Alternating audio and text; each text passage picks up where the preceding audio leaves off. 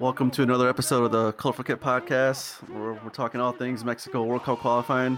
We got my boy Nayib out in New York. How's it going, Nayib? Hey, Raul.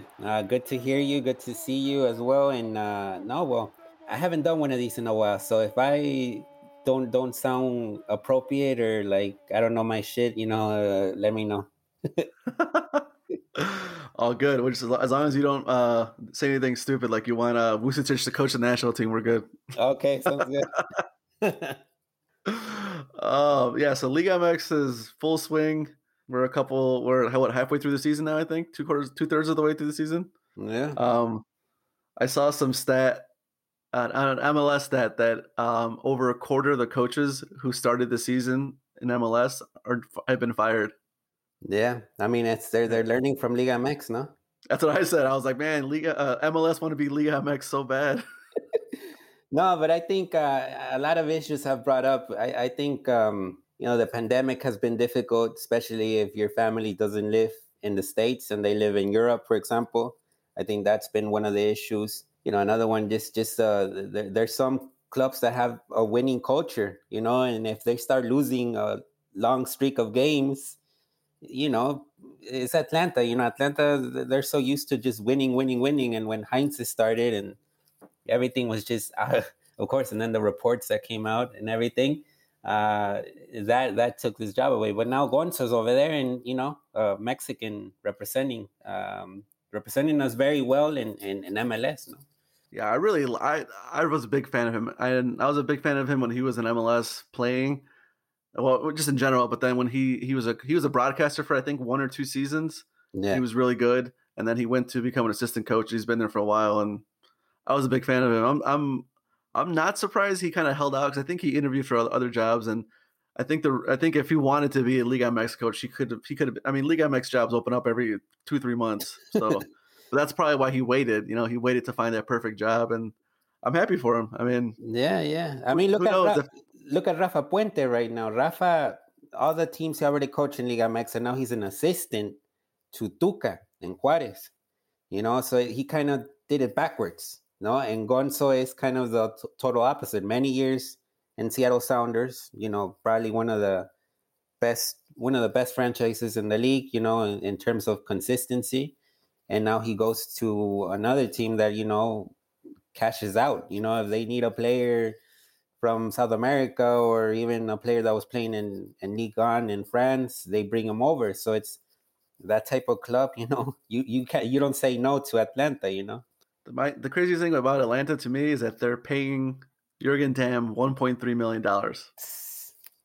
Well, that is wild to me. Maybe that's one of the biggest asterisks in their player movement, no? Unfortunately, at least he's doing well on TikTok, Jürgen, no? And I think he's not on the field, though.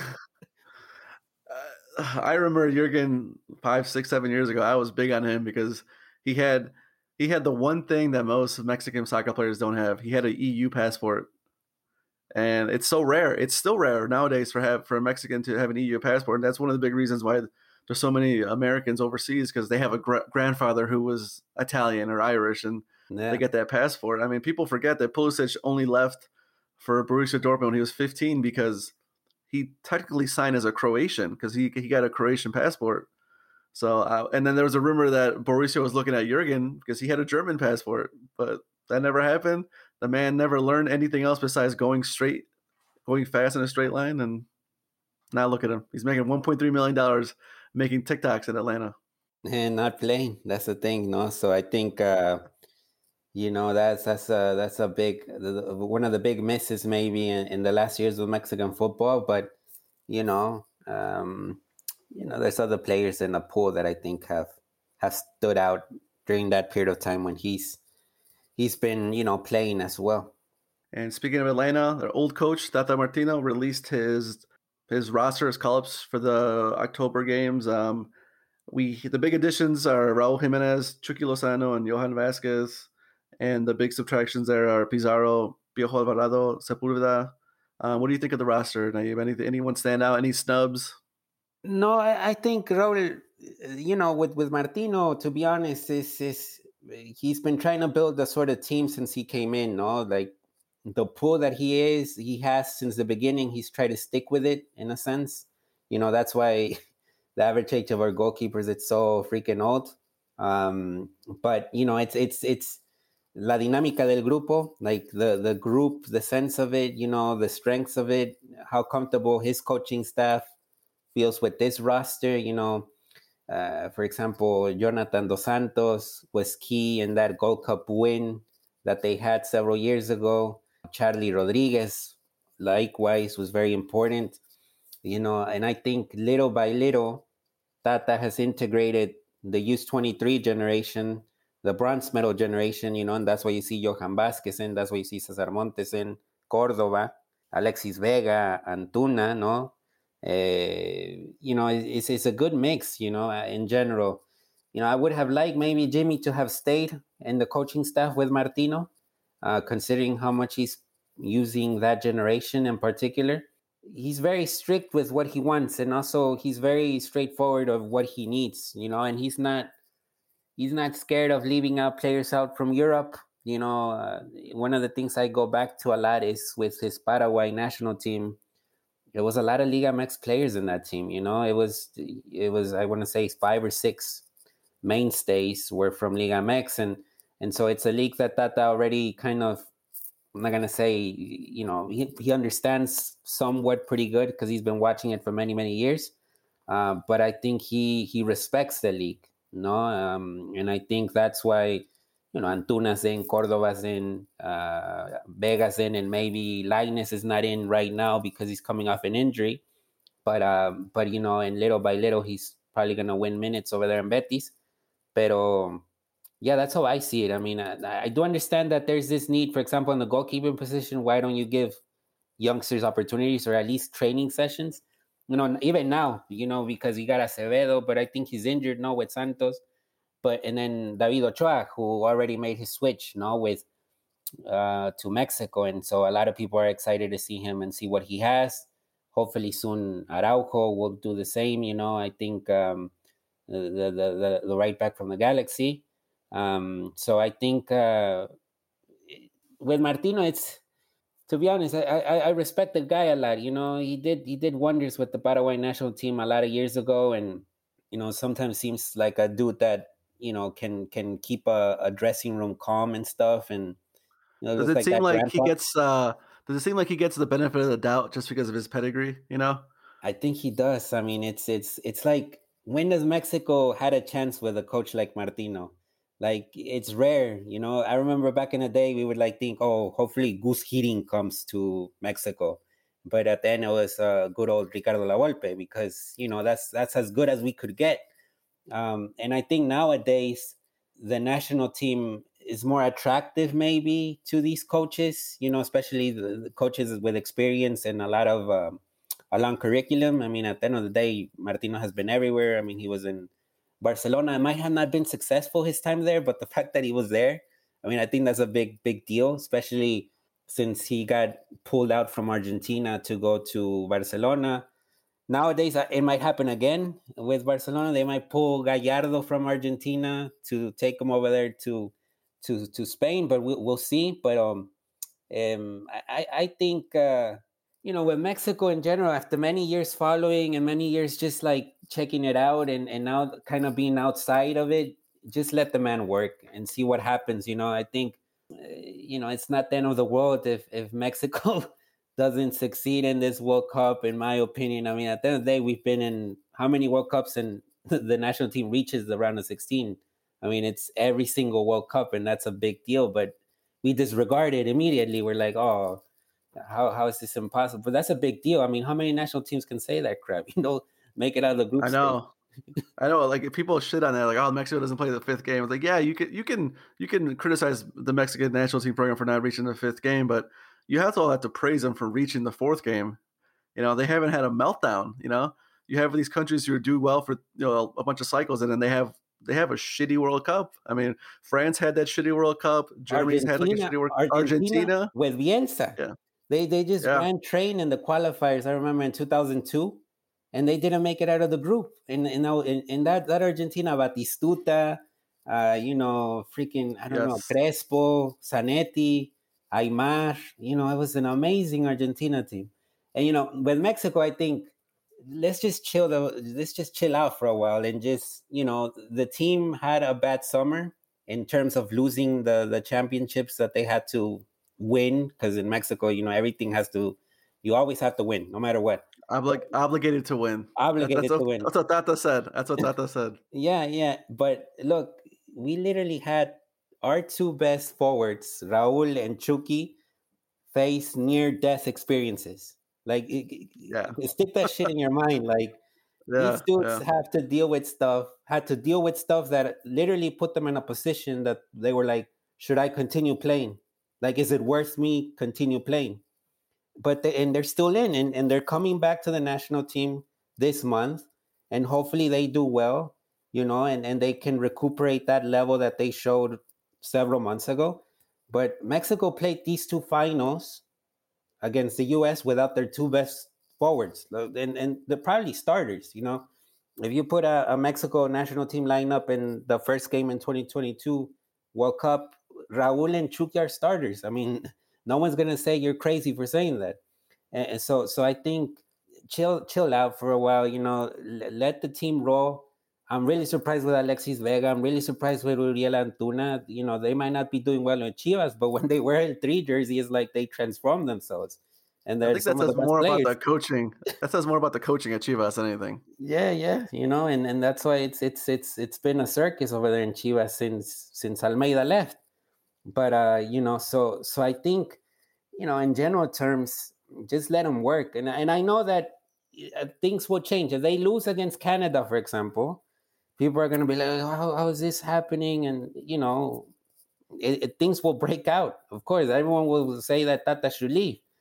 But at the end of the day, look at Canada, how much they've grown. I mean, fuck, they got probably the best left back in the world right now. That was not who would have thought 20 years ago that Canada was going to have the best left back in the world? No one. So I think that also says a lot about the growth of to a certain extent, the growth of the Confederation. Because I'm not going to say that the Confederation has grown big time. Yeah, I think it's funny when people talk about MLS. I think the best thing MLS did was to raise the floor of the federation. If you think about it, we had so many Canadians, Jamaicans, all those Central American, like they all go play in MLS. Maybe they can't make it to LigaMX, but they can play in MLS. And it's helped the region as a whole. I think maybe not so Look, much Mexico. But yeah, not much Mexico. It's helped the region because even when you look at El Salvador, no, and how many USL players they have, some of their forwards are from the USL, and then you see them compete. They put up a fight. They put up a fight against the US in the qualifiers. They put up a fight against Mexico in the Gold Cup. And I think that's good. It might not look pretty. It's not Belgium against the Netherlands. It's not that. It's region. We deal in a region that doesn't even have VAR in the World Cup qualifiers. Just to like. blows my mind. It blows my mind. And the reason they said they don't have it is because only the stadiums in Mexico, Canada, and the United States have facilities to do that. And in my head, we just played a tournament for no reason other than CONCACAF wants the money.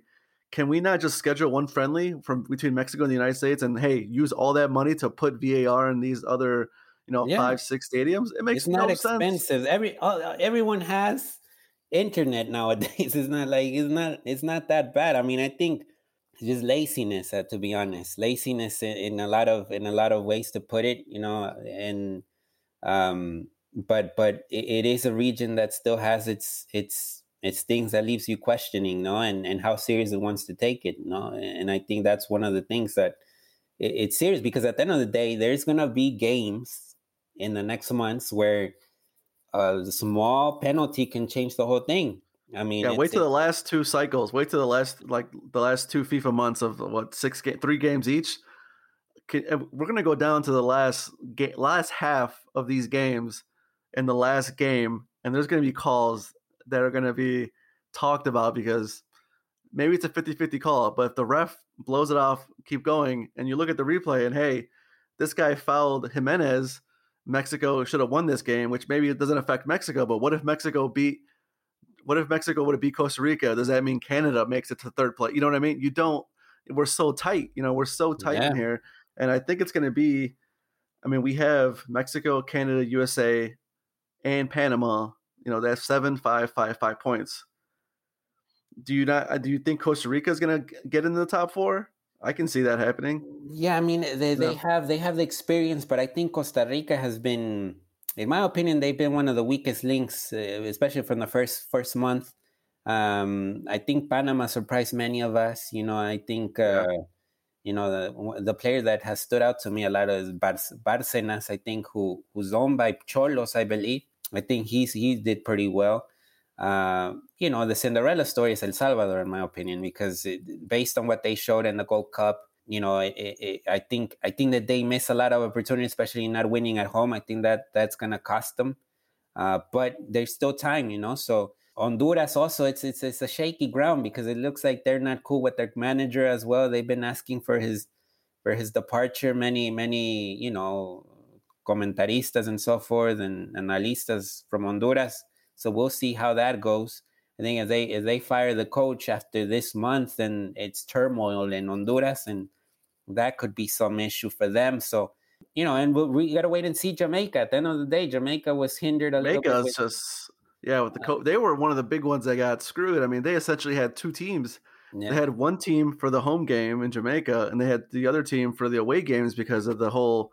I mean, Mexico was affected to a small degree with Lozano and Jimenez. Yeah, but these other Jamaica, the big thing in Jamaica was they were essentially doing what the U.S. did in 2014. With all these dual nationals, they got them over to play for Jamaica as opposed to maybe playing for England or at one of these other countries overseas. So I thought Jamaica was going to be a big push for that third, fourth spot, but man, they looked bad. They looked really bad these first three games, and I'm pretty much out of these 8 teams. I think 7, maybe 6 of them are fighting for those 4 spots now. I think Jamaica's done. Unless they get 7 points in these next 3. I think they're just so broken down, and you have so many new players for Jamaica. It's not like they had a whole summer to gel either. Yeah, these guys are all making their debuts. It's gonna be tough. Yeah, no, I think in this region, I think it's very important to get those results at home. Getting those wins, especially against the tough opponents on paper. For example, Mexico, now that they'll host Canada, it's a must win for Mexico because they'll have to go to Canada. Yeah. That's going to be full. Yep. Yeah, and then they'll have to go to Canada, where I don't think they're even playing in Toronto. They're playing somewhere else, or where it's kind of like not a common city for Canada. So we'll see. I think for Mexico right now, the key is finding that momentum with the forward position. If Chucky and Raul integrate and they right immediately make an impact, and I think that's a good symptom for Martino's Mexico. What Cordova showed against Panama, I think that was pretty good as well. Came in, changed a lot of the dynamics of the attack. But it's the thing about Cordova is the way that he's sort of influential in the game. He's more sort of like, I don't know. I mean, he reminds me a lot of Victor Guzman, but with more quality. Because I remember Victor Guzman back in the day when he was balling for Pachuca. It's just direct. He was like a goal scorer from the midfield position, sort of like those late runs. Yeah, the late runs. So Gordo is kind of the same, but I think he has more quality because the dude can use both legs. He's ambidextrous, so I think that quality stands out with him. I think that's gonna be something. I think Charlie Rodriguez has improved in the last months, and I think that's good news as well for El Tri because he's that player that can sort of have the possession of the ball, and it's hard to take the ball away from El Tri when he's on point. So, in terms right now, I was really impressed with Montes too. Those first games, I think he took. I've been waiting 3 years for that. I've been waiting years for him to take over that center back position. And so it's gonna be interesting if Martino gives a shot to Johan, and it's Johan and Cesar, and it's gonna be special, especially for the state of Sonora because both are Sonorenses, Montes and Johan, And I think it says a lot about that region, the north region of Mexico, and producing those type of center backs. I believe that Cesar should also be in Europe by now, but it hasn't He signed happened an that way. extension, right? He signed an Yeah. extension with Monterrey this summer, I think. He's one of the best paid Mexican players probably right now in Yeah. LigaMX, and makes total sense for him to stay. I mean, Monterrey, when you look at their roster, I mean, it's one of the best in the Americas. I mean, Oh yeah. if this Monterrey competed in the Libertadores, it would be up there, with the Brazilian teams that are usually in the hunt for the Libertadores. So I mean, I think that's one of the sad things nowadays too. Is like, I wish we were in the Libertadores, but what can Whoa, who you do? cares, bro? We got the leagues. We got the leagues cup now. The whole month of I don't know God, about that. fucking I hate it. think unless those tournaments will be serious. I think when the MLS teams also go to Mexico, because it's even better for the MLS teams to go to Mexico, to go to different environments, to compete down there, because that's what they need. That's what they haven't been able to do. The MLS teams really, when they go to Mexico, it's rare for them to get a good result. And over here, the Campeones Cup is played in Columbus. Of course, Columbus is going to have the advantage for being home, and Cruz Azul having to make the flight all the way to Columbus, Ohio. That puts the hindrance there. But these tournaments, the MLS LigaMX tournaments, are healthy. But I think there has to be more movement from both. To see also games down in Mexico, I think would be good, especially for the fans in Mexico to know more about MLS up close. No, because now in Mexico they just see MLS on TV, and they see the teams and hear about them. But I think if MLS also wants to grow, they also have to go down there, because why not? You can win a fan base down there if teams really put effort and go down there and play, and especially if they play good football down there, people will notice. Well, especially if you're like the Galaxy, you bring Chicharito down there. It It's blows up. instant money. Yeah. You bring him to Estadio Jalisco, and it goes crazy down there with the Chicharito. I mean, I don't know, maybe because of COVID, but if I'm the Galaxy, I call up Chivas and be like, "Hey, let's get a friendly." You know, Yeah, I mean, it's gonna. You can even do a home and home. yeah. I One mean, summer you play at Jalisco, the other summer you play at LA. It's gonna yeah. sell out instantly. Instantly it sells out, and I think that's. I mean, I think the Red Bulls, when they had Marquez, they did preseason in Mexico, and they actually did go to. I think they played like against Tecos and Yeah, they did. Venados, I believe. Venados back They in. had Thierry Henry too in that squad. Yeah, so I mean, I think they noticed the capacity. I mean, all the games they played down there, they were all packed because Marquez was down there. So but it shouldn't be that. I think it's really really important for both to move. I mean, we already know Liga MX coming to MLS. I mean, we've seen it many years. I mean, you can take a game to Minnesota. Pachuca can go to Minnesota, and it probably, I won't say fill up, but there'll be people there cheering for Pachuca in Minnesota. So I think I mean, that. I've seen games in Portland where the Portland fan base is insane, but I've seen Club America play Portland, and there are more Club America fans in that stadium. Like it's insane. Yeah. I mean, tell Philly. Philly now with the Conca champions. I mean, they were like, they've never seen it so alive, that stadium in Chester, Pennsylvania. I mean, Chester, Pennsylvania is not so close from downtown Philly. I mean, it's a good 30-minute drive. It's not. I've been there. Yeah, so it's like, it's not like right around the corner type of thing. And there were fans, America fans from Houston, from New Jersey, from Chicago, from Dallas. It was insane over there in Philadelphia. Very insane. The one thing I will say about the Leagues Cup is that it's supposed to take place in 2023. I don't know when it's supposed to take place. It's supposed to take over 1 month. There's a Gold Cup that summer, and I believe there's a Copa America that summer. I don't know who's going to be playing in these games. I mean, it's going to be B and C squads for some of them. I know they're going to shut down the leagues for a month, but if you have a player who's doing Gold Cup, he's not going to go. He's not going to go from the Gold Cup straight into this Leagues Cup. They're going to give him a couple weeks off or something. It's going to be a lot of B teams, I think. Yeah. No, I think it has that similar feel to the Interliga, to be honest, because when Interliga began back in the day, they would do it around January, in the early winters actually, and during that time, the MLS teams were barely starting preseason. So you would see teams that were not totally complete or built in those Interliga games. And back in the day, Interliga, I remember seeing America, Chiapas, those great Pumas.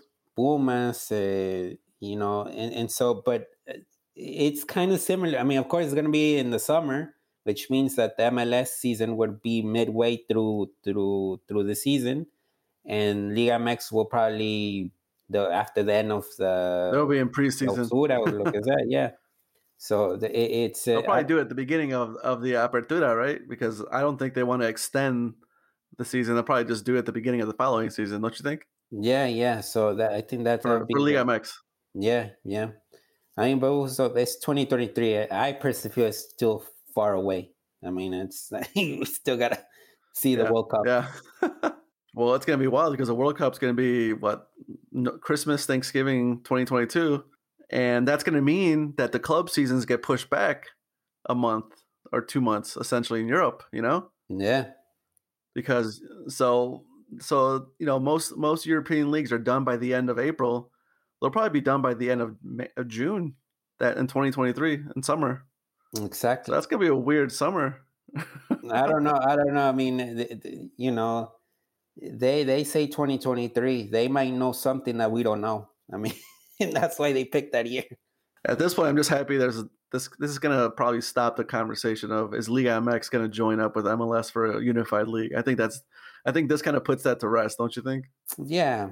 I mean, I think at the end of the day, both leagues, need each other in the sense to just make more economical gains. I'd say. I think MLS also needs more eyes in its league, and they're well aware that the ratings of Liga MX in the US are insanely high. They keep growing. Liga MX is the number one league in the United States based on So, TV ratings. That's so not even an opinion. That's a fact. that's a fact. Everyone knows it. Everyone knows it in the clubs as well. So, how do you find ways to get part of that cake, and also join into the fun? And I think that's one of the reasons this League's Cup is created, and see if potentially, that the whole notion of like, for example, the best example right now is the Philly experience with America. It's like, how do you get those Americanistas that went to that Philly game become Philly fans, or vice versa? It's like when the Red Bulls hosted Chivas a couple of years ago. It's like, how do you get those Chivas fans to support the Red Bulls? The local Chivas fans. And of course, it's different dynamic, but the idea is that you have a stadium right behind your backyard, so it's like, why don't you support that team as well? Creating those ties, or that reason to support that club. I think that's where MLS needs to really make strides, because I think it's possible. I mean, I'm not going to say that it's like it's not easy, that's for sure, but I think it's there's a connection there. Like, you can support your local MLS team, but you can also have your Liga MX team, but there has to be some integration there that makes you that believer, no? I think, for example, in Houston right now with the Dash and Tigres Femenil, that's interesting because they brought in Maria Sanchez to the Dash for a month, I believe. But you built those ties, no? So now it's like a Tigres Femenil fan will definitely support a Dash fan because they're playing friendlies with each other. They see a player moving from one club to the other. She's bilingual, so she can integrate in Tigres Femenil and also in English with the Dash. So I think that's a pretty interesting one, a great example of how do you create some type of positive circuit between a Liga MX team and well, in this case, an NWSL team, NWSL and Liga MX Femenil. One thing I've always thought of is the whole Chivas USA experiment. I wonder what that would have been like if it wasn't Chivas. If it was a competent organization If Yeah. it wasn't Jorge Vergara, if it was someone who had their shit together and was looking into the future, because LAFC I think paid $200-300 million to get into the league. Yeah. Can you imagine if a LigaMX, let's just say Club America would have got a sister club in Miami or something, you know? Yeah. Let's just say that you could see that relationship of, hey, we're going to send players here, send players there, because I know Red Bulls have a relationship, obviously, with Red Bull soccer, you know, all across Europe. And I know NYCFC has the connection with the City Group. Yeah. But there's such a disparity from the EPL to MLS that if you have Red Bulls is a little bit better because you have different clubs across the world. Same with, I guess, City Group. But, you know, you always think of City Group, you think of Man City. Yeah. Now, if you had an MLS club who had a sister club, or a Liga MX club that had a sister club in MLS, you could freely send players back and forth. You could build that so easily, you know? I know the rumor is that the rumor was that Vergara told Chivas USA, hey, you can grab any of these guys on this list. And one of them was Chicharito, and Chivas USA said, no, we'll take someone else. But can you imagine if you had Club America had a sister club in MLS, and then when Cordova is 18, 19 years old, hey, let's send him to go play in MLS for 1 or 2 years, and then we'll bring him back home to Club America. Yeah.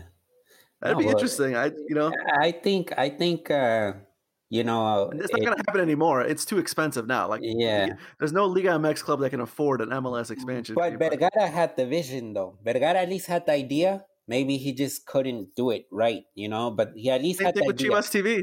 Yeah, same thing with Chivas TV. He had the idea.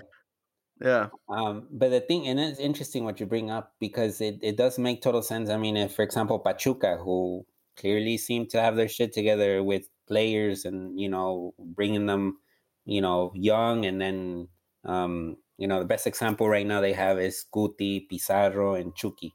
The way they developed those players for a long period of time, and look where they at right now. So, and at the end of the day, Pachuca is the only Liga MX team to win a Copa Sudamericana, or, you know, a South American title, you know, which I think it's one of the things that a lot of Liga MX wish they had. You know, Chivas was close with Libertadores. That's another thing. I mean, even with all the stuff that Chivas has been through, they were really freaking close to win a Libertadores. Really close, yeah. That's like crazy to think it, but that almost happened. So the thing here that you're saying about the exchange, I mean, the idea was there. I mean, and then you did see it. I mean, for example, Paco Palencia moved from Chivas. For like the first 2 or 3 years, it was there. They were sending players back and forth. Yeah. I think Chivas USA was doing their preseason in Jalisco. And then like 3 years in, he just said, you know what? It's not working. I'm not going to spend any time on this thing. I mean, at one point, I don't know if you've seen there's a great story in The Athletic about the early days of Chivas USA. At one point, one of the people involved, one of their kids was literally suggesting players to sign based off of like FIFA 09. Like, the stories you hear is like things like that, but it seems like in the beginning they were trying. Even the jerseys were similar.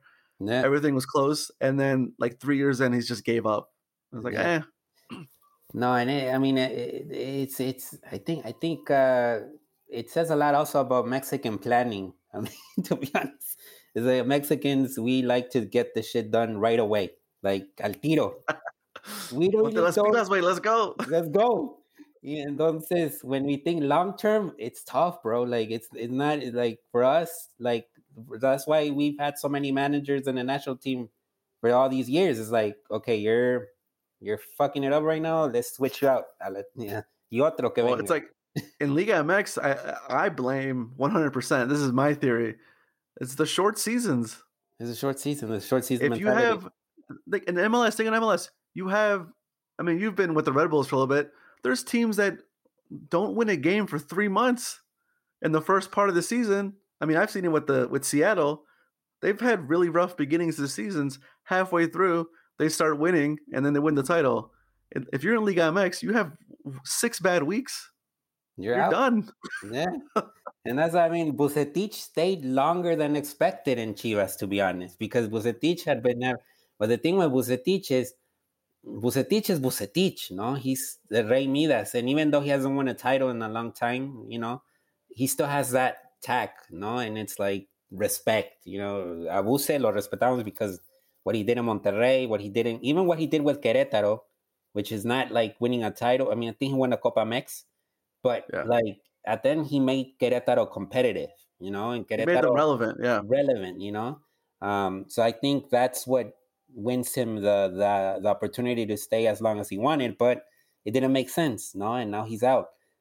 So it's just difficult in Mexico with the short term season. Like you mess up like 6 weeks, like you said, and you're out, no, and I think that's kind of what has really affected Mexican football through its history. It's like quick, quick, quick, like and then also like the whole idea of like you're eighth place and you can win the whole thing, like without that and Now that it's 12th place, right?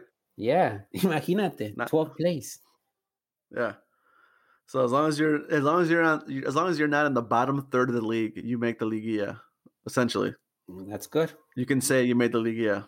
So I mean, I don't know if that's and look, and the thing about Mexican football too right now, it's like we like just botched up the second division. Like it was just like all of a sudden like an atomic bomb hit the second division, but like yeah, we just don't care about that anymore. And to have a healthy football ecosystem, you do need a second division. I mean, there's You no do. team in the world, there's no national team in the world that can say, like, for example, go to Germany and say, like, we're going to abolish second division. It doesn't make sense at all. Like, it doesn't. And that's ecosystem is unhealthy. And at the end, the results will show. I mean, it is right now, of course, we got U17s, U15s, U20s, but that's not It's the like same as like Mexico has nothing for these kids between U19, U20 to U23. That gap where, hey, let's send him on loan to a second division club that we either control or have a good relationship for 12 months. He'll come back a better player. I mean, yeah. MLS is fixing that. They haven't had that for a while, and now with USL, I mean, Red Bulls have a USL club. The rumor is there's going to be a new MLS Reserve League kicking off next year, and MLS is trying to actively solve that problem. Where LigaMX is literally kicking the can down the street, saying, "Oh, we'll figure it out in 3 to 4 years. No relegation until then." What do you expect that's going to happen in that time span? I mean, the players are just not going to, develop well. It's just like it's very, very, very. There's a very fine line between what you can do. Of course, what I've learned is the players are getting younger. That's for sure. I mean, they're starting out 17, 18. And like the crazy thing is like if you don't give a certain amount of first team minutes to a 17, 18-year-old, then that player might not make it big at any point. They say that once they hit 22, they should already kind of be set in stone of what direction their career is going to head in. But, in Mexico, it's very difficult, that thing, especially if the second division is it exists, but it's very bad. I mean, it's not the most organized of second divisions. So, I think it definitely affects the development of the players. No, It doesn't give him a chance. I mean, how many players have we seen that made, especially with like big clubs like Chivas, especially Chivas who rely on their academy? You see a player make their pro debut 16, 17. Everyone's all hyped up. And of course, he's 16, 17 years old. All right, he gets dropped in the lineup. Where's he going to go play? He's not. I mean, Chivas they have a Tapatio, the yeah, second division club. I don't even know what they do now. I think they still have they own a second division club, right? In La Liga yeah, I MX think expansion or something. something like that. Yeah, But it's like if these kids don't succeed, you need to give them somewhere to develop quietly, like away from everything, And they don't. There's nowhere to send a kid. There's nowhere to send Jonathan Espericueta for 1 or 2 years. No, he's just gonna sit on the so bench at Tigres. yeah, and then just get lost there. I mean, for example, right now the case of this Mexican American Gomez, the one from Louisville in USL Yeah. that moved to Real Uh-huh. Sociedad. Gomez was with the FC Dallas Academy, I believe. And from FC Dallas Academy, he moved to Louisville because he wanted to play, get the minutes, and now look what's happened. He's moving to Real Sociedad, and not with a high price tag. That's another thing to keep in mind. The price tag that he has from Louisville to Real Sociedad is not 5 million and above, which is technically what a lot of LigaMX teams try to do with their young players. Is like, yeah, I'm not gonna let him go if you're not paying $5 million. You gotta be reasonable as well sometimes, and that's one of the things that LigaMX teams just lack. Well, you see this a lot with these young Americans, and I was talking to someone on Twitter about it. The reason these moves happen is because these kids who want to go to Europe when they're 15, 16, but they're like the kids who don't have the European passport. What they're doing now, and it's happened a lot in the last 3-4 years, you see it a lot with kids who don't want to sign MLS contracts because they know they're going to want to get a transfer fee. So what these kids do is they'll sign with the USL and say, hey, I'm signing with you guys for 2 years, but when I'm 18, I'm going to go to Europe and you guys can get a small fee. Because if you're a USL club, you're happy with $500,000. Yeah. You're happy, especially for a player you got for free. So a lot of these guys are signing second division contracts with the understanding that, hey, when I'm 18, if someone comes in with at least this much money, I'm leaving. Yeah. It's almost like a pre-contract. Like, hey, I'm with you until I can leave legally, because FIFA you can't leave till you're 18. But exactly. But that also comes from having a healthy second division. Yeah. If you're a kid in Mexico and Chivas wants to sign you, and you're like, what? I don't want to sign. I want to go to Europe. What option do you have? Yeah, exactly. And look, the case right now also with this Pachuca kid, I think his name is Bruce El Mesmari. And I think he went with LAFC and now he's playing with Las Vegas, or something like that.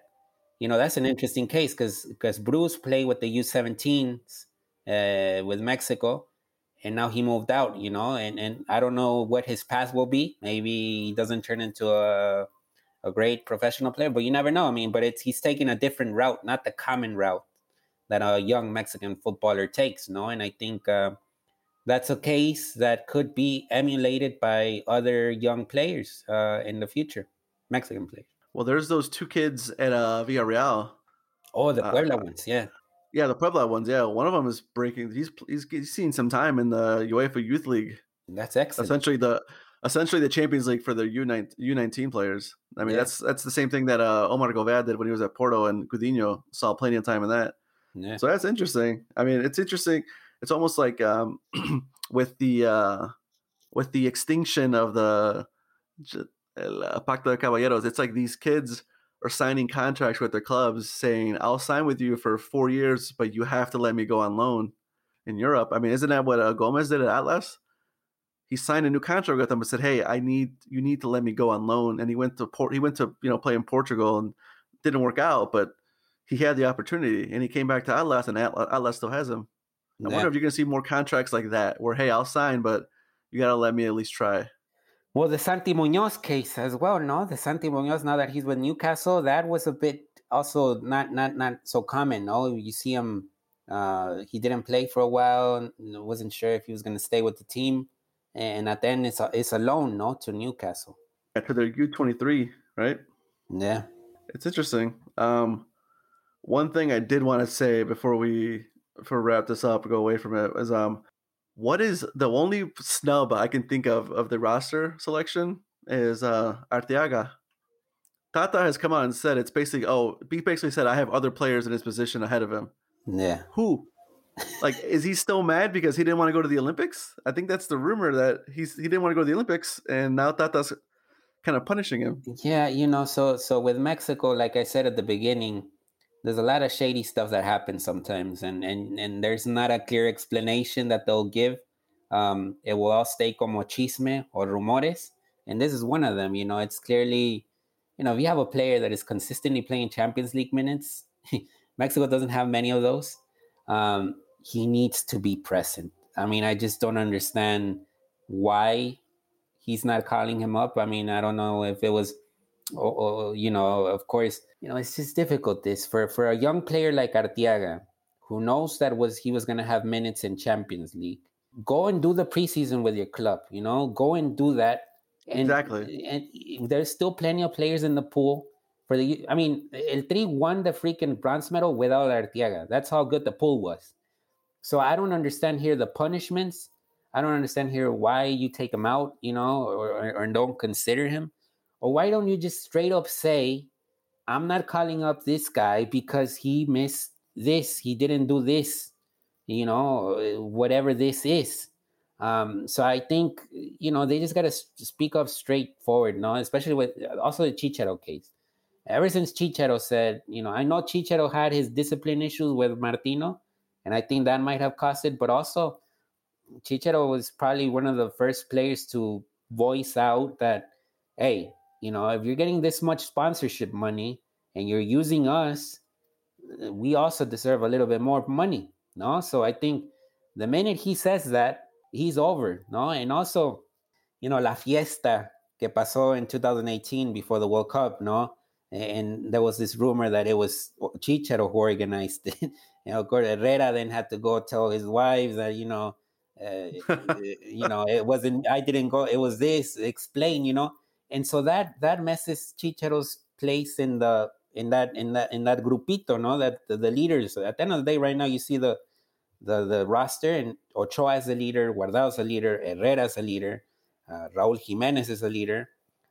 So there in that group of leaders, Chicharito's not welcome anymore, no? So it's and Martino relies on that grupo de líderes to move the ship forward.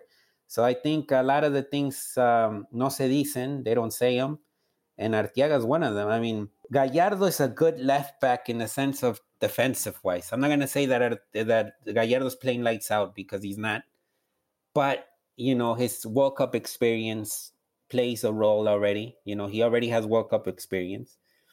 But the thing is, Gallardo is not playing Champions League. It's Arteaga. And Arteaga is actually right now in an ascending moment, because he's in a club in Belgium that more than likely in 1 or 2 years is going to sell him to a top 5 team in Europe, no, a top 5 league team in Europe. And that's what happened to the guy above him. That's why at the end of last season he started seeing more time, because they sold the guy in front of him. I forget to who where, but it was a top 5 league. They sold him, and they're like, all right, Arteaga, you're up next. And you're right. That's what's going to happen to him if he continues to play well. And when probably next after, let's just say he goes to the World Cup with Mexico, which I think he should. After that World Cup, I'm sure they'll be like, all right, time to sell you for $9, $10, $15 million, since they only got him for, I think, $3 million from Santos. Yeah, no. And so I'm telling you, it doesn't make sense. I mean, it's unfortunate, because that's one of the things that keeps Mexico backwards, I think, in a sense, against the best in the world, is when you have these issues that are not totally related to on the field issues. It's been always a lot of off the field issues that have affected the Mexican national team. It was off the field issues that kept Cuauhtémoc Blanco from playing in the 2006 World Cup with La Volpe. Yep. It wasn't on the field issues. It was off the field issues. No. La Volpe didn't like Cuauhtémoc, and there were players, líderes de ese grupo de La Volpe, who didn't like Cuauhtémoc. And now you look back and you're like, fuck, man, if Cuauhtémoc plays against Argentina in that game, yeah, we might have actually won that game. And that leaves you with that bad sabor de boca. And now the same thing now, it's like, would I rather have Arteaga starting over Gallardo? Yes, because he's just playing at a better level right now. And that's one of the things I think with Santos. Because even Jorge Sanchez, he's a good player, but he's been inconsistent with America. Maybe it might have helped Sanchez to have left Santos directly to Europe and gone through a appropriate development. But, being sold to America, he did win a LigaMX title already with America, I think. So Sanchez, that gives him a little bit of a hierarchy type of thing. But, I just don't like it when I see these cases. But you kind of get used to it, unfortunately. Yeah. And the thing with these games is like, you're playing 3 games in 6 days. Luckily, Mexico has back-to-back home games, so that cuts down on the travel. But, these guys are still going, some of these guys are going from Europe to Mexico for a couple days, going to El Salvador, and then going back to their clubs in Europe. With all this travel, even the domestic-based guys, it's like, you're going to have player rotation. Las rotaciones, Yeah. You're gonna have to. You can't play Gallardo 270 minutes in 6 days. You can't. Yeah, and You then need who you do you need put? depth. Who do you put him at? Who else is left? Osvaldo Rodriguez is a left back or a right back, I think they play him at left back. so he might be the. And Rodriguez plays for León, no? Yeah. So So I mean, he did okay with Nacho Ambriz. I think Nacho Ambriz did really well with Osvaldo. So that's technically the suplente de Gallardo, no? So, like I said, Martino is very, very, what's the word? He respects a lot LigaMX. I mean, I think he he showed that does. in his whole career. So I think let's give him the benefit of the doubt. I mean, after the results in the summer, no one expected El Tri to comfortably, quote unquote, comfortably be on top of the leaderboard of the qualifiers at the moment.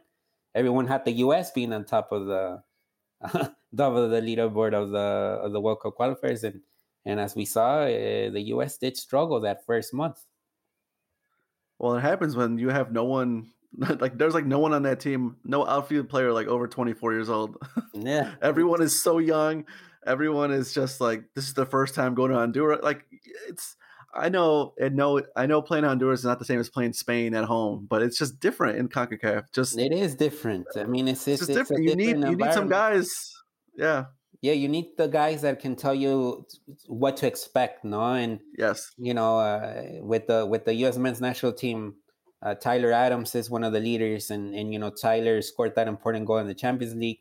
But in the process, Tyler has to act like a leader that understands the how big the issue is, how big the moment is, but also he's learning in the process while trying to transmit that leadership. So it's a crazy moment for the U.S. It's like imagine in 2005 when El Tri won the World Cup, the U17 World Cup.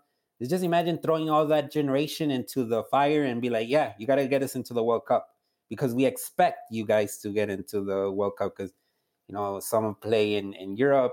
A lot of the dynamics that I see with the U.S. are very similar to the dynamics that we saw with Vela and Giovanni when they were popping up, no?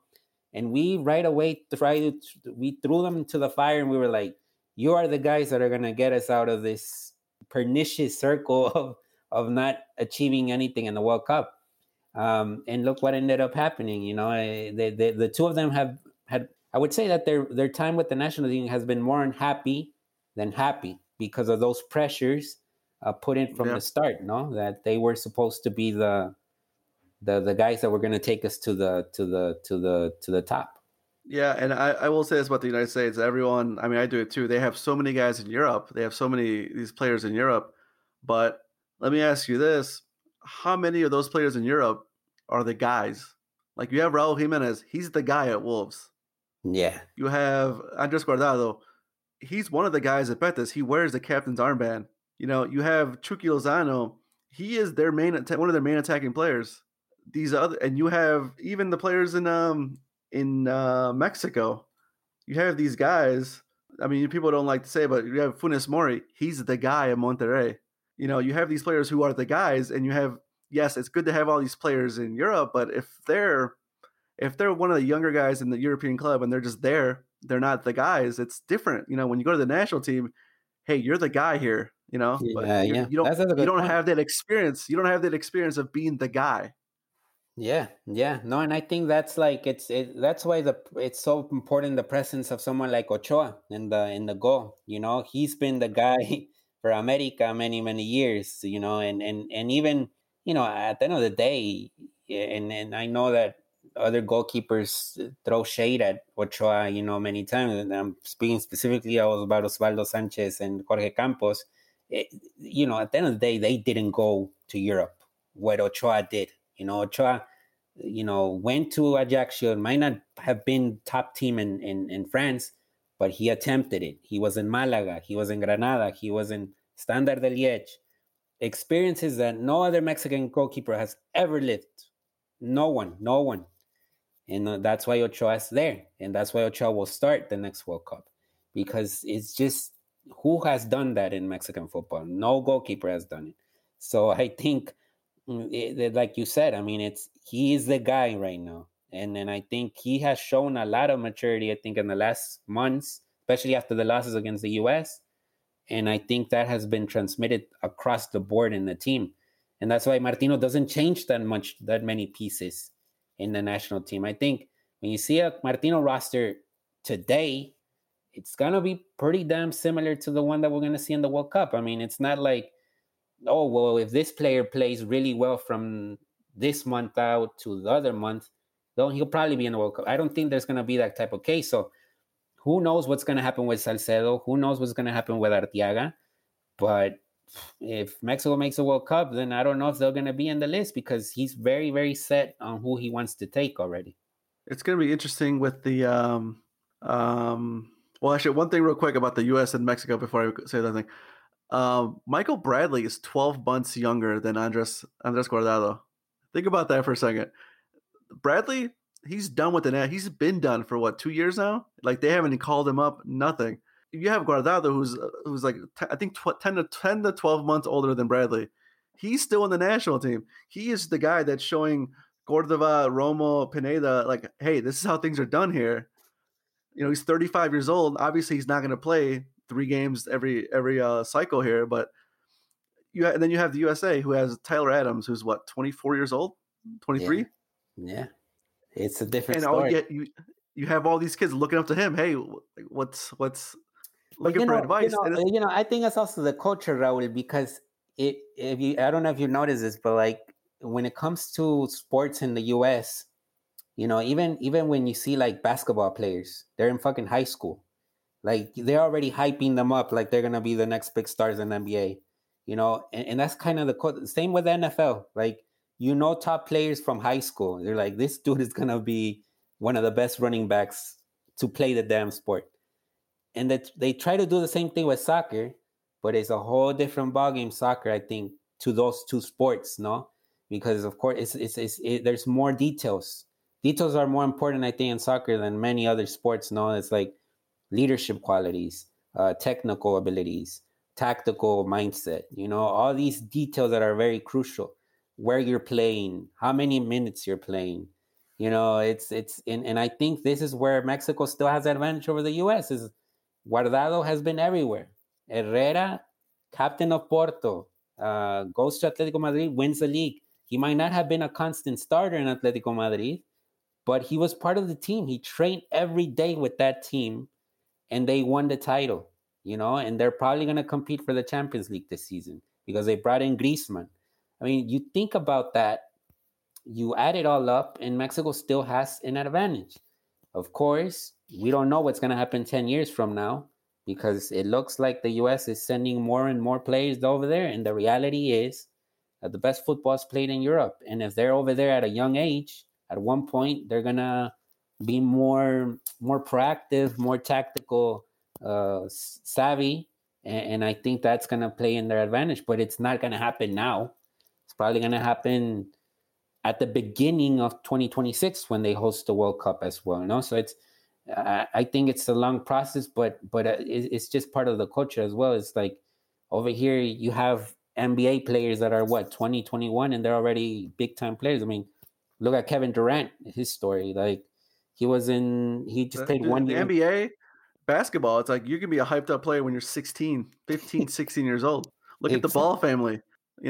We've known about that family for years, and it's just wild. But yeah, it's in the U.S.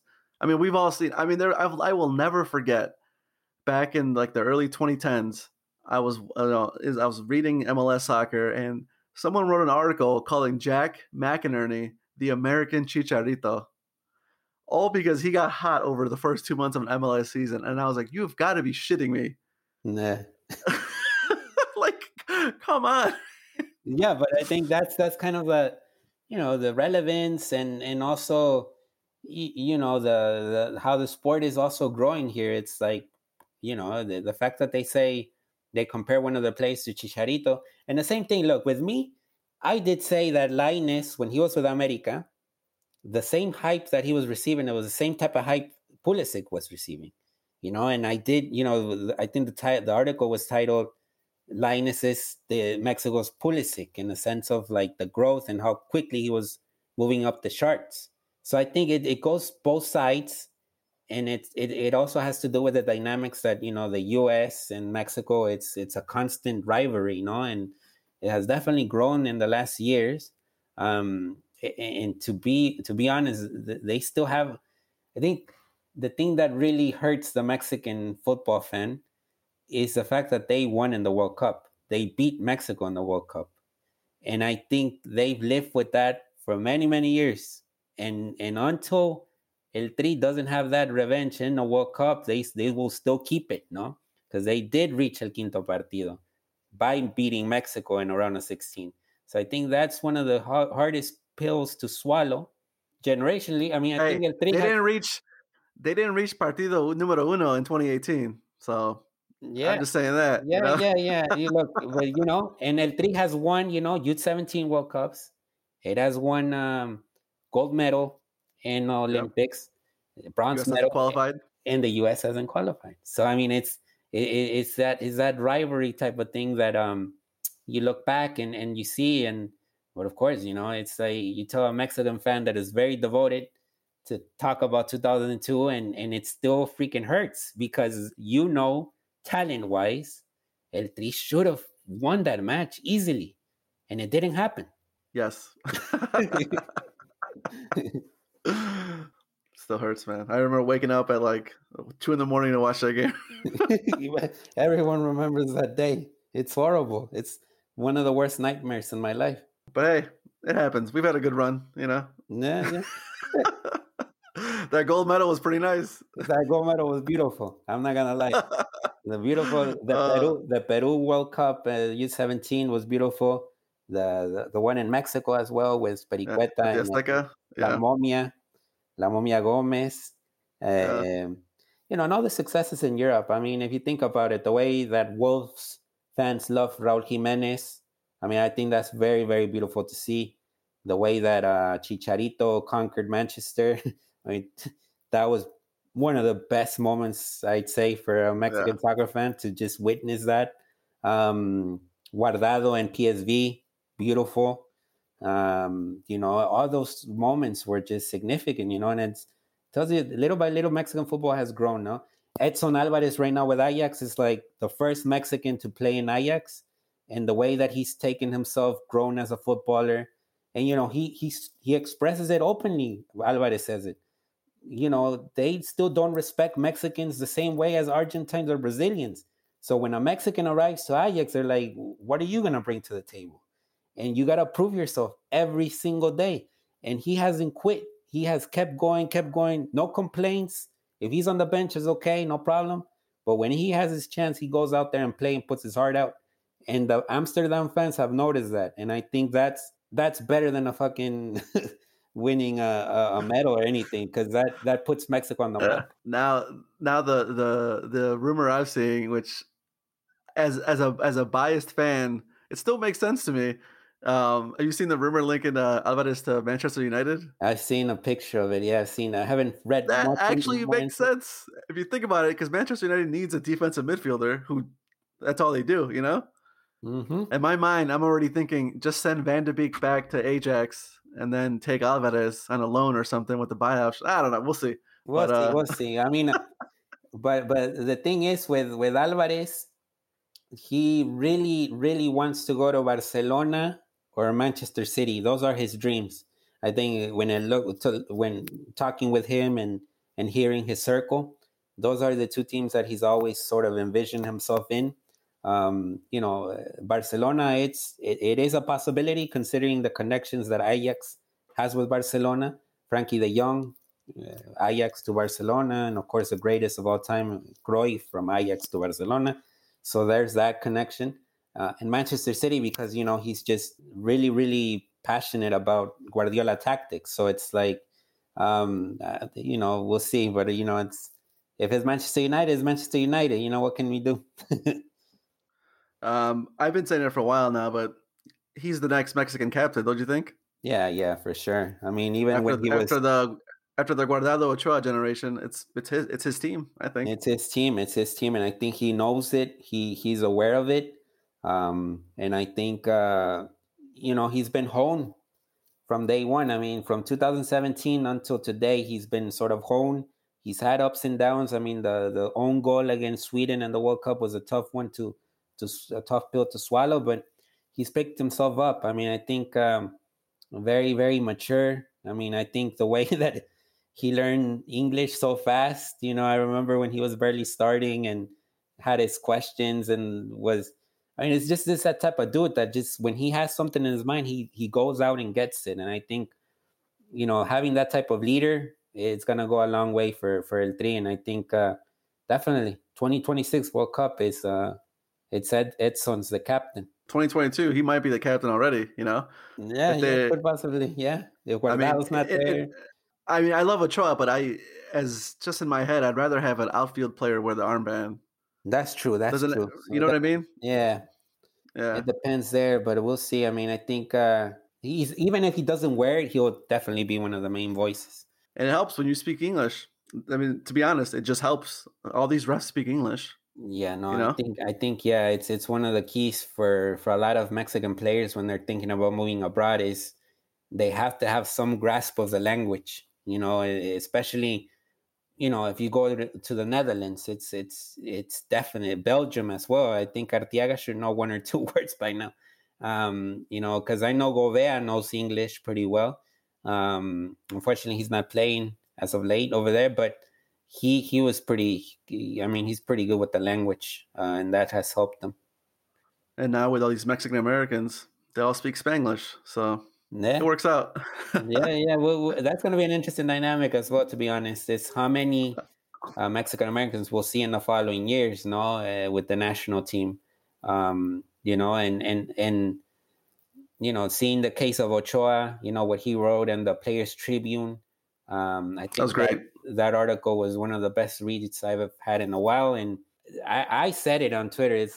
There's a before and after what he wrote, in the sense of like convincing and understanding, that the Mexico option is available, as a Mexican American. If you're playing well in MLS, you're a starter, you're having great performances, you'll probably get looked at by the Mexican Federation. So I think it's now more than ever. I think that's one of the biggest homeworks that Gerardo Torrado has to do is how do you open that dynamic even more? Like, how do you make that more noticeable that you're watching, that you're very, very up to date to what they're doing in MLS or USL in order to win the race in the competition? Because it is, for certain players, it will be a race, no? And, you're seeing it with Araujo from the Galaxy. It's pretty clear that Berhalter really liked them.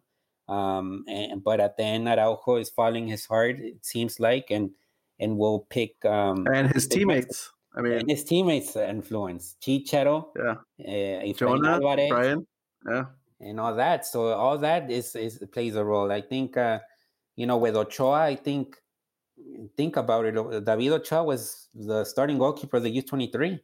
I mean, the U.S. yeah. U23, and then all of a He sudden he was the goes backup at the Nations League. the backup in the Nations League. Can you Yeah, imagine that? yeah. So, and what he wanted to, I didn't realize it, but I didn't realize he played in the Chivas youth system. Yeah, I didn't know that until the article. To be honest, I didn't Yeah, know that about yeah. until the article. And look, it's a remarkable story. I don't know what's going to happen with his career. Like he could end up in Chivas as a starter. I don't know, maybe because the last move from Real Salt Lake to Chivas was Carlos Salcedo. Carlos Salcedo moves from Real Salt Lake Yeah. to Chivas, so He there forced is his way there. yeah. So there's a story behind there. So I mean, I don't know. We'll find out, but yeah, I mean, I look forward to seeing more Mexican Americans in the Mexican national team for sure. Yep, me too. And hopefully Pepe doesn't turn out to be the best player of all time because that would be disappointing. Yeah, I mean, he's playing lights out. It's one of those players that also has a star. I think what he did in Honduras was pretty special. And a lot of it's a nice story as well, no, and it's part of the successful stories about the academies in the U.S. as well with FC Dallas, what they've done. Um, but we'll see how it turns out. It'll be interesting. I mean, Pepe and Santiago Munoz, I think they played together at some point in their lives. So One of them is playing for the three, the other one is playing for the U.S. national team. So that's going to be a nice rivalry. Yeah, I'm just waiting to Santi to make us. If he, I wrote something the other day, or not the other day, a couple weeks ago when he made that move. He has until Thanksgiving to play in the EPL to beat. I think Carlos Vela is the youngest Mexican to play in the EPL. Oh, shoot. So maybe, I mean, it's And running out, I don't though. think he'll probably not, but I mean, it's just interesting. Someone's like, "Oh, he's gonna be the youngest player." I was like, "Well, he has to play a game," but when That he kid, was like, Flores in Arsenal, you think he might be the one that might break it? he's 18 right now, right? I believe so, yeah. He's So young. He's I young. don't I know. mean, he plays for the U17s, I believe, or the Yeah, U20s. he plays for the U23, like in the reserve league. Yeah, it was his birthday 2 days ago. He just turned 18. I think he might break. He's got a year. He has a Yeah. year to play in the EPL to break it. So we'll see. I mean, he's training with the first team all constantly. So we'll see. I mean, he was supposed to be with the Canadian national team in January before he got hurt. He was Mm. he was supposed to get called up to their January camp, and he was on their provisional roster for the Gold Cup. But I saw a rumor that I think his dad wants him to play for Mexico. Right? Is Yeah, that what I've been hearing? I haven't read that much into it, but I mean, I know that Mexico played friendlies against Spain over there, and he was part of the Yeah, team. yeah. So, but like you said, until you get cap tied, you don't. What I mean, until you get called up to the senior team, you never know. Yeah, no, and I think we'll see. We'll see what these. That does. I don't know when are these friendlies. There's a friendly in Charlotte, I think. No, Charlotte. Yeah. So there's a friendly, and it's it bothers me because it's Yeah. a straight up Molero game.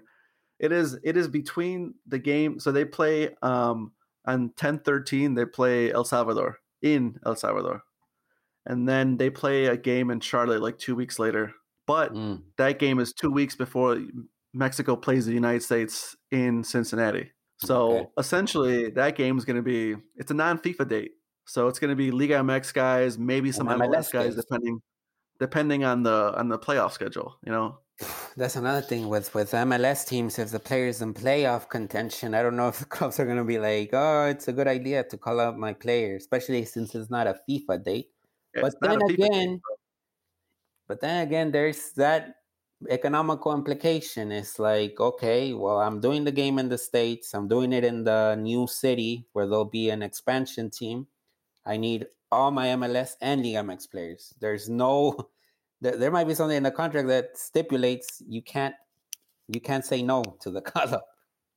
Because it's gonna the European guys aren't coming. That's Yeah. 100%. They're not gonna come out here. So it's gonna have to be Liga MX and MLS guys. And this is the game where you bring in if Araujo switch is permanent by that point, you bring in Araujo, you bring in Efrain. I mean, it may You be bring in Jonah Ochoa. practice. Ochoa, you bring in Ochoa for sure. Yeah. And then you bring the fringe guys, the Olympic guys, the guys that haven't been called up but are on the cusp of being called up. You bring those Sendejas, guys for in and see. example.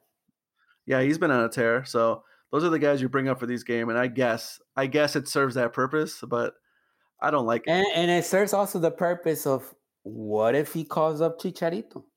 What if it all of a sudden happens? What if it all of a sudden happens I'm that not holding my breath. because I'm not of holding my breath. Chicharito, that stadium gets filled up. You know, 50,000 fans for a so-called Molero game. That's a good move. I don't see that happening. It would be hilarious if he does get called up after Jimenez is healthy, but Oy. we needed him in the summer. I was talking to John Arnold back in like June, and we were saying if he doesn't get called up this summer, his national team career is done under Tata Martino, and I think it is. Yeah. No, I mean, We were playing false nines for a couple weeks. We had Lozano as a false nine. yeah. Like no, it's just I'm done. No, I'm we'll done talking see. about you, Trey, though. Shit makes me sad. Anything else we want to talk about before we wrap up? No, I think we're all good, Raul. Great chat. Great catching up a little bit in the LigaMX and El Tri scene. Always a pleasure to talk about a topic I love so dearly. So I think, enjoy the games, enjoy the FIFA break, and we'll see what happens. But we'll see if there's more Mexican influence in your Chicago Fire coming your way. We'll see. It's tough because I'm a season ticket holder and I want them to do well, but it's like I don't want them to bring in a Mexican if he can be in Europe. Like, you know what I mean? Like, Yeah, it's like when there was the rumor of Pineda, I was like, no, let Pineda go to La Liga. Even though it would be better for me if he came to Chicago. yeah, no, but maybe in the coaching staff, you never know. We'll see. Maybe we'll get Jaime to come coach us. We'll see. Jaime would be a good pick, to be honest. If you think about it, like a coach that is young, that did well. I mean, they did. Chicago already brought a coach that won a U20 World Cup. I think the Serbian, was he a Serbian? Yeah. And they who was doing well. He was doing well in like the second or third division in Europe or England last year. He was coaching, I think, Reading, but that was under the old owners who weren't spending any money too. So like, I feel bad for him. Like he was our coach, but like our owner was so cheap. Like we weren't spending any money. Now we got the new guy, so we'll see. We'll see what happens. Yeah, we'll see then. All right. Well, where can we find you on Twitter? Oh, at Nayib Moran, Nayib Moran. And I'll try to tweet stuff out during the qualifiers, and make sure to follow our I'll make promotion, the New York Red Bull Spanish account at RBNY _ yes. Yeah, so you guys have you guys got a couple of Mexicans on that team, right? Or on the the USL squad? We actually tell me. For the first team, we have Omir Fernandez and Frankie Amaya. Both are Mexican Americans. How old is Frankie? Is he 20? 21? He's 20, I believe. Okay. I know he was the number one pick a couple years ago. Yeah. So Frankie's from Santa Ana, California. And so he already played for the U20s of the U.S. when Tap Ramos was the coach. But since then, he hasn't gotten a call up. Omir Fernandez also already played for the U.S. youth national teams, like U17s and stuff. But since then, he hasn't gotten a call up. So Omir is doing well. I mean, I think he scored 3 goals in the last 5 games or so. So he's picking the up one who steam. did the celebration in a New York derby, which is even more special.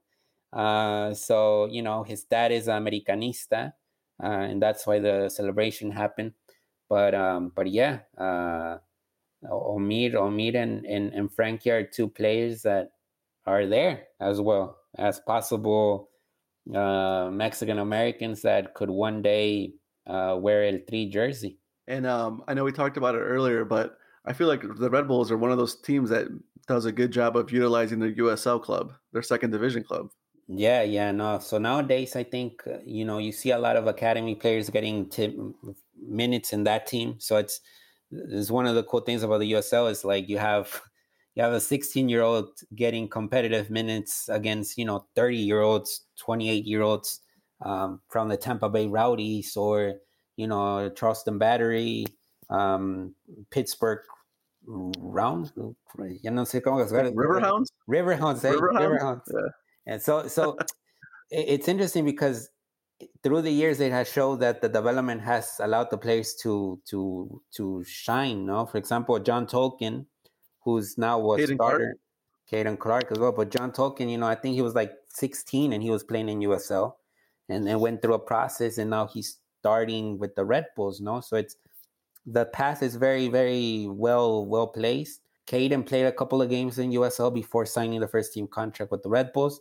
Recently, striker Omar Sow also went through the same path, played around 2 years with the USL, and now signed with the first team, and he's also getting minutes. So I think they really capitalized on that opportunity, with handing them minutes at a very young age, and then putting the player, slotting the player in the starting 11 in MLS. So I think the club has really managed that well, for many years already. Yeah, and having a USL club lets them kind of go around the MLS roster requirements, because you can sign a player for a USL contract, doesn't count as an MLS slot because you can only carry 30 players, and you let him develop there. And then once he's ready to come up, you sign him to an MLS deal. So you're not essentially the MLS club, the parent club isn't paying for the development. They're just letting him come down here and play. And then once he's good enough, he gets the upgraded contract. And that's what they did with Caden Clark. They let him go down there. They signed him for USL for a couple weeks, a couple months, and then he got the upgraded contract. Yeah. No, I think it's one of those things that has worked well for the club, and we'll see if the team can make a late push to the playoffs, and the playoffs, anything can happen, especially now that it's just one game. So it's like, of course, you don't have the home field advantage if you end up in one of the lowered seats, but the team has won 3 straight away games right now, so they're hitting a hot streak, and come the playoffs, you never know what's going to happen there. Should be fun though. Yeah, I gotta make it out to a game out there. That stadium is just beautiful. Yeah. Red Bull Arena. Oh, I think it's one of the best. I think like everything is so easy accessible. So yeah. I think it's been a pleasure. 2 years already with the club, and seeing the growth of the league, going to stadiums. I think Columbus Stadium is nice, Cincinnati Stadium is nice, and those are brand new. I haven't been to the new Columbia Stadium yet. I might go to Cincinnati to see the Mexico game. We'll see how much they want to charge. We'll see. Yeah, no, let me tell you, it's a nice stadium, that one. It's really very, very, it has similar traits to Red Bull Arena. But of course, I think their supporter section on one of the ends, it's very, very well done. So I think, it's going to get loud in there. That's for sure. Because if it's yesterday, I think there was like 20,000 fans, and it was pretty loud, most of the game. Well, thanks for hopping on, Nayib. We'll have you on again in the future. Always fun to talk soccer with you, man.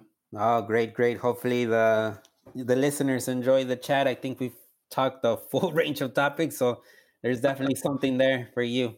All right, thanks, Nayib. Have a good one. Ciao.